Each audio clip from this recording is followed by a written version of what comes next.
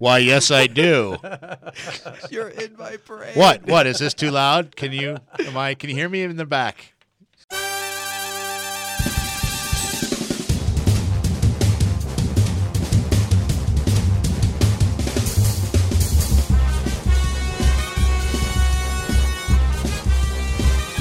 Welcome to Unimed's Innovation Overground, where we look at some of the academic innovations that we sometimes hear about but never often touch our lives in a meaningful way. And we want to look at what it might take to turn those discoveries and innovations into actual things on a store shelf somewhere.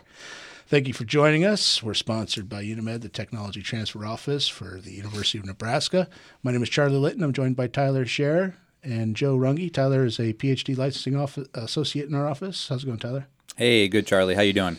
Not bad. And Joe is like a lawyer version of a PhD. Yes, I am. Does that make you Esquire, or is Esquire just any lawyer? Esquire is any lawyer who feels a need to call themselves Esquire because there's a deep pit of shame inside them. So pretty much any lawyer. I don't know if you could. Okay, so but the JD though, couldn't you call yourself like Magnum Esquire? No, like Magnum JD. Yes, that's a show I'd watch. Yes. Oh my gosh, I'm growing a mustache right now, so I'm going to call myself Magnum JD. You should. Why not? You know why not? Why? Because please take a moment to review the podcast, and please take a moment to leave a rating. Also, please tell all your friends about the Innovation Overground. We want to be the front porch for all university innovation. We want to be the place where people go to figure out how all human discovery can be applied to commercial application. Yes, that is true. I know you don't want to talk about your law degree anymore, so that's fine, though. I have a law I know degree. you want to talk about something else. I think it's time we went over. Isn't the show literally about my law degree? It could be if you wanted to. Let's do that. I've always wanted to talk about myself on the radio. Okay, well, here you go. It's yours. The floor is yours. Tell us all right about yourself, and why don't you start with your latest trip to Autumn? I know that's something you enjoy talking about. Thank you. My gosh, this is seamless. So, in February, was it February? Yes, February. I attended my 3rd annual Autumn conference. What's Autumn? Autumn. You Yes. beat me to it. Autumn is the 4 months between the. Actually, it centers on the vernal equinox. The Nebraska autumn is 20 minutes in September, but it's great. It is nice. It's cool. The Association of University Technology Managers is a trade group that was, according to my notes, founded in 1974. The first meeting had 75 people at it. I heard one of the speakers at the conference talk about the very first autumn meeting. When was Ba Dole? Right, exactly. Ba Dole was 1981. So autumn, it wasn't called autumn. It was called something else. What was it called? I didn't keep my notes. It was called something else, and it changed the Association of University Technology Managers shortly thereafter. But Ba Dole kind of changed the whole spiel, right? Because before that, it was a specialty kind of university administrator role that some had and some didn't. But with Ba Dole, everyone needed one, right? So now every tech transfer office. What was Ba Dole? Should explain that. Ba Dole was a law that was proposed by Birch Bayh, not Evan Bayh, as the past version of me said. He was the senator from Indiana. Okay. And the story behind that is interesting because it was very much driven by a particular need that Purdue had. They had some issues relating to sorting out intellectual property resulting from one of their contracts, and they wanted to consolidate it. And Birch Bayh, as a good Hoosier, wanted to do whatever Purdue required. And so ultimately, working with Bob Dole, they created the modern regime whereby intellectual property rights are democratized. They live at the place where the research occurred and not at the sort of overarching federal government. Regardless of the funding stream that comes from the federal government. If it comes from the federal government, yeah, yes. Okay. Other funding streams can complicate things, but that's a different show, right? Okay. And so when you're at Autumn, so you're at the conference. When that happened, it created a profession, right, of university technology manager, right. UTM, right? And they have an A, sorry. The point being, right, that profession was more or less created in a modern way in 1981 in the United States. And so who does that job, right? I mean, you have a legislative mandate to fill a role that 75 people were doing 7 years before, and there isn't. Yeah. And so if you think about all the stuff we talk about on this show, there's elements of business, there's elements of law, there's elements of science and technology, diverse science and technology, right? I mean, how many people study 5G and bioinformatics and microbiology? It's the whole summation of human experience, of human learning, right, applied there. And so they're kind of created this strange hybrid career, right? How do you do what we do? How do you educate people to be able to do it? And that was kind of my initial experience of Autumn. So I started doing this job in 2005. And one of the first things I did was go to an Autumn conference in Disney World, which is actually my first time at Disney World. Ooh. I know, it's hot. The point is that Autumn was a great resource because they have a big educational show. They teach you everything you need to know about research contracts, about technology marketing, and it's a good introduction. And after that, I never went back because I kind of thought, okay, I did the learner course. Okay, I got it. Got it. Thank you. So when All was done. that about-ish? 2005. 2005? And then I went Okay. to a regional Autumn conference in 2006, and I didn't go to any other Autumn events So, until... geez, yeah, about 15 years ago then almost? Yeah, I mean, okay. they changed their logo. I didn't even know. really. Wow. I know. It's hard to keep up. Apparently there's something called Twitter that they're on. On MySpace. Yeah. And so the relevant part is So you went back for the first time then this last year? the year before last. Year This is before my last. third time there now. But Okay. yeah, and it's very different going back as someone who has been doing this for a long time. Okay. and the thing that I kind of stood up in one of the panels is it's a lot of university trained people. It's a lot of people who have PhDs, and a lot of the professionals in Autumn. That's not what they meant to do, right? Tyler? Mm-hmm. Yeah. When Hi, I'm here. That's Yeah. my name. I am a Tyler. I'm like, I was listening. so when you were a lad throwing snowballs at A, cars, a wee little lad. when you were a lad in the mythic land of South Dakota, Yes. did you dream of being a tech transfer professional? No, I didn't even know that such a thing existed. I didn't either. But the way you described it and the diverse skill set required made it sound really cool. Oh, really? Yeah. Yeah, was but that- how was actually- often do people, so your mentor, how excited was your mentor about you joining this line of work? I'm not allowed to talk about my mentor anymore. Oh, okay. I'm just Me joking. neither, actually. No, I'm joking. No. She was begrudgingly supportive. Okay. Begrudgingly, because it was less than, well, why? Why was she begrudgingly? Well, because I guess she felt like I could be contributing more to science by staying directly involved with research. Okay. Yeah, so doing an academic postdoc or any sort of postdoc that still had me at the bench doing research. We've heard other anecdotes like that just from people in our office, right? Yes. Yeah. Everyone, right? Yeah. Basically. Can you share that with me, or pretend like we're on radio so like people can, Yeah. Or you're going to make me drag it out of you as a hostile witness. Oh my gosh, he's getting out the brass knuckles. I have to review my NDAs I've signed here before. So I think before we put anyone specific sideways, I think the thing that I sort of really was surprised at the Autumn conference coming at it as a seasoned professional as opposed to someone who was brand new going, what the heck is all this?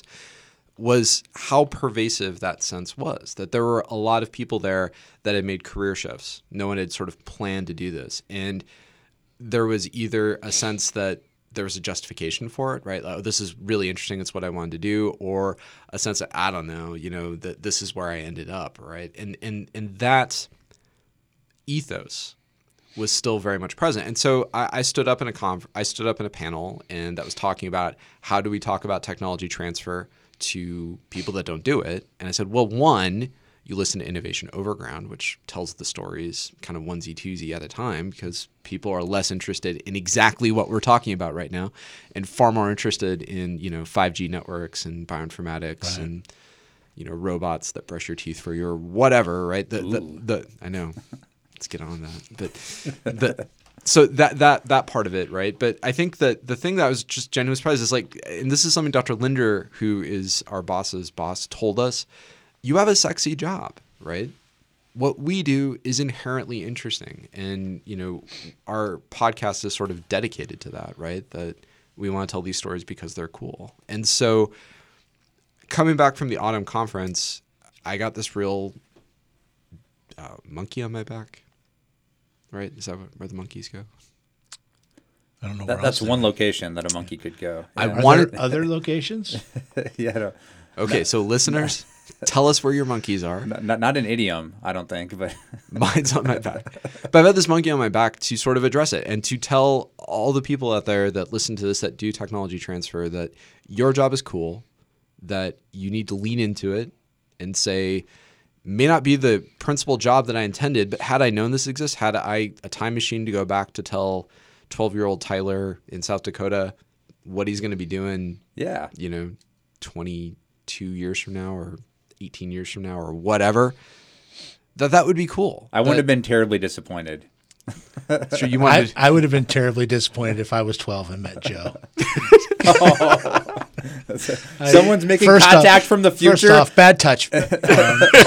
Stranger danger, stranger danger.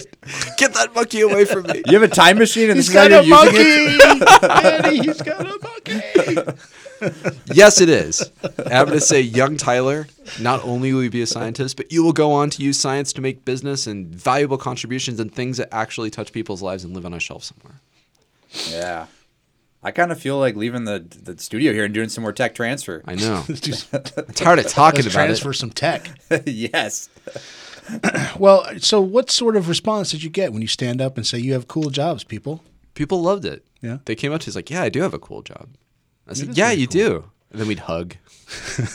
I know I have a similar sort of, I mean, my background's journalism, right? Uh-huh. But, you sort of, I don't know, maybe like science journalism doesn't pay much, right? So a lot of guys and girls go from journalism into some sort of PR realm.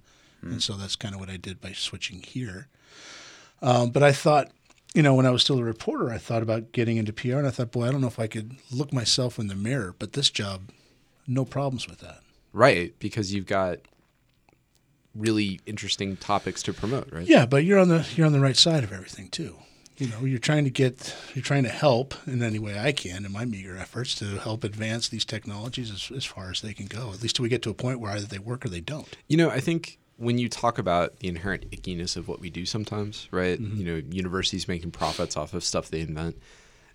The thing that maybe makes that harder for me to understand at times is I'm always standing on the university side and sort of reaching into things that can be kind of icky, but mm-hmm. I always have my feet, in the ivory tower, right? And there's something really wonderful about the dichotomy of working with, entrepreneurs and people that you don't really know about. And not that they are icky or whatever, right? But I mean, they're always open to possibility. They might be really, really good. They might be really, really bad, but they're always, is the university element that kind of connects that. And I think, to your point, being able to always have a good story to tell, right? That always at least gives some element of stability and a common good that's sort of represented by what we do. And that idealism is really important to me. To have a mission is helpful. So if you're a recovering scientist like Tyler, what do you say to people, to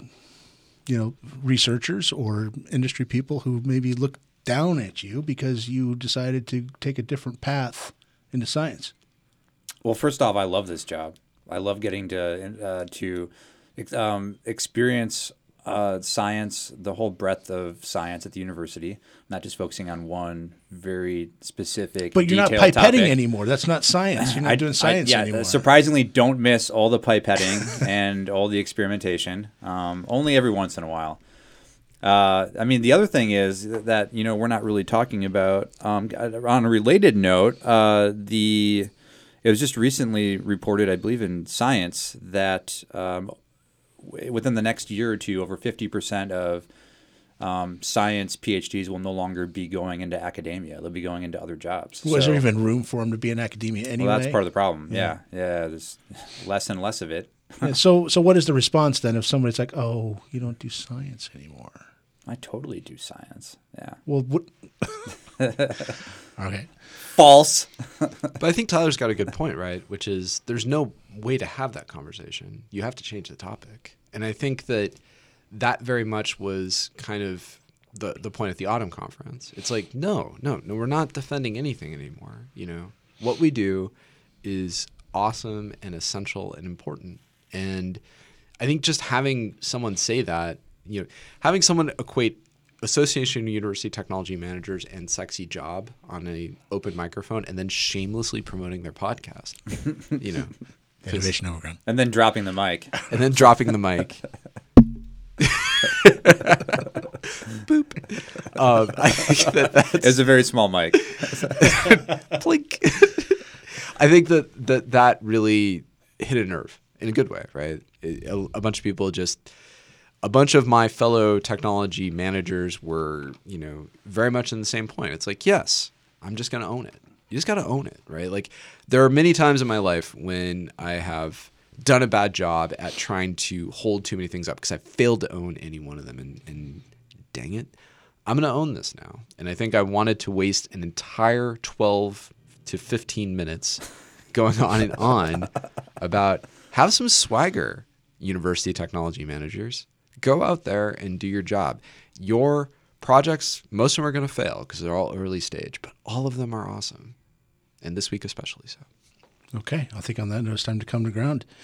Thank you for joining us. On behalf of Tyler Scher and Joe Runge, I'm Charlie Litton saying thank you for joining us on the Innovation Overground.